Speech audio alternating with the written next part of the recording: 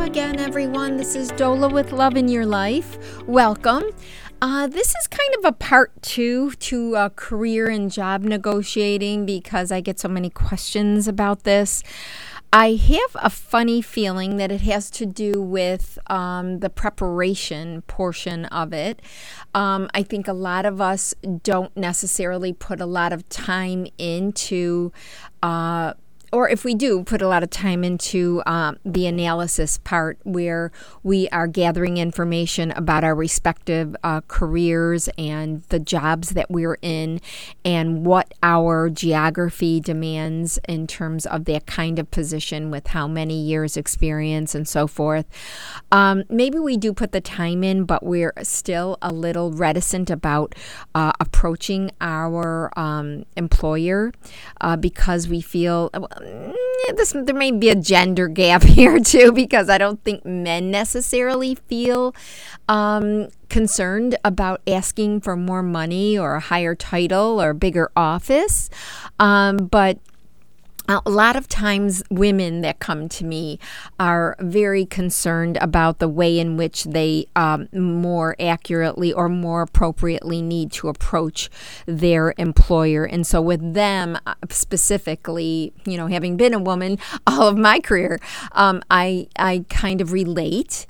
But I also have learned, and I try to impart what I've learned to them so that they can get their confidence up and running before they speak to their respective employer about a salary increase.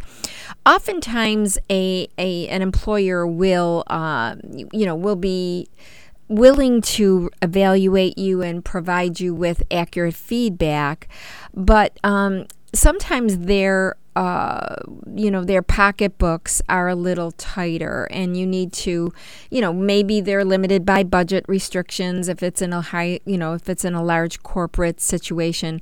But sometimes if it's a smaller organization, it's just, basically what they can get away with. I hate to say it that way, but often that may be what you're dealing with when you are approaching an employer about a salary increase.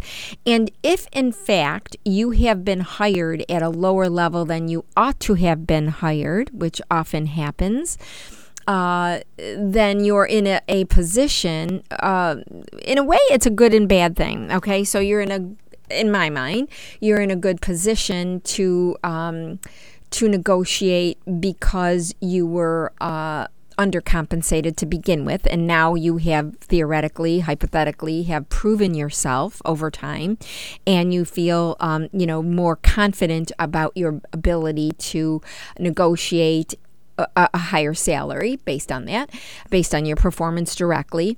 But if you were hired appropriately, and there is a range, and the range there's a limit, then you need to look at where you are within that range and then be able to speak to that. You may not be able to go to the highest level of the range, and if you are at the highest level and you feel like, well, there's no place up, there's no place I can go here, you need to ask yourself, is that okay? If it's not okay, then what else can you look forward to, either inside the corporation or outside? So I wanted to address that first, that as the backdrop of your whole negotiations. But also, to do your homework on the outside. What are people earning in your capacity with the number of years experience you have? Did you do some networking about that, and how people are performing and how you compare to those people who are performing in a similar career or profession as you? You need to always be aware of your worth, because at the end of the day, you're your best, you're your own best. You are your own negotiator and protector of your career and your career path and your options, what you are willing to settle for and what you're not willing to settle for and why.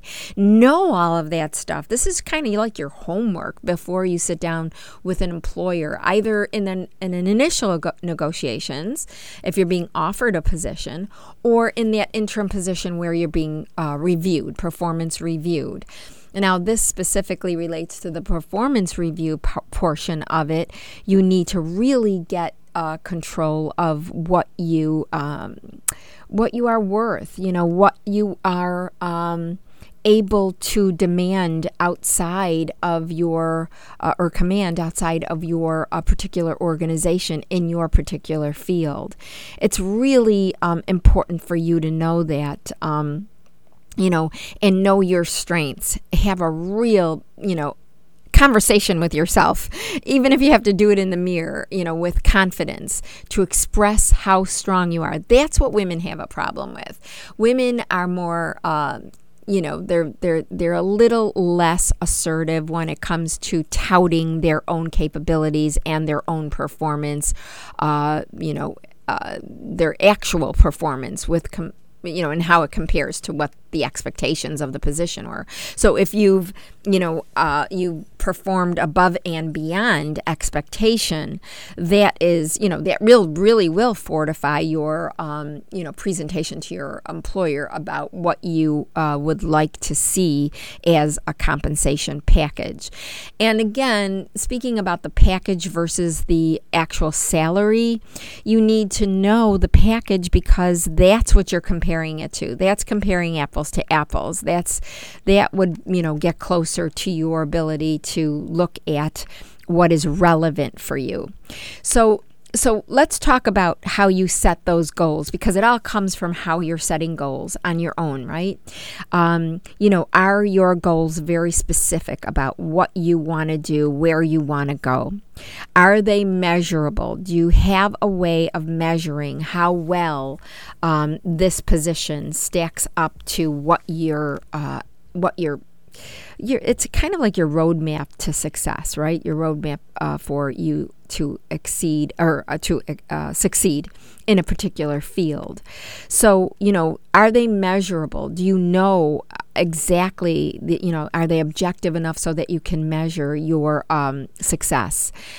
Are your goals attainable? At the end of the day, if you want to go from point A to point C, is that an attainable goal for you, given your background, your degrees, your whatever, okay, your lack of degree?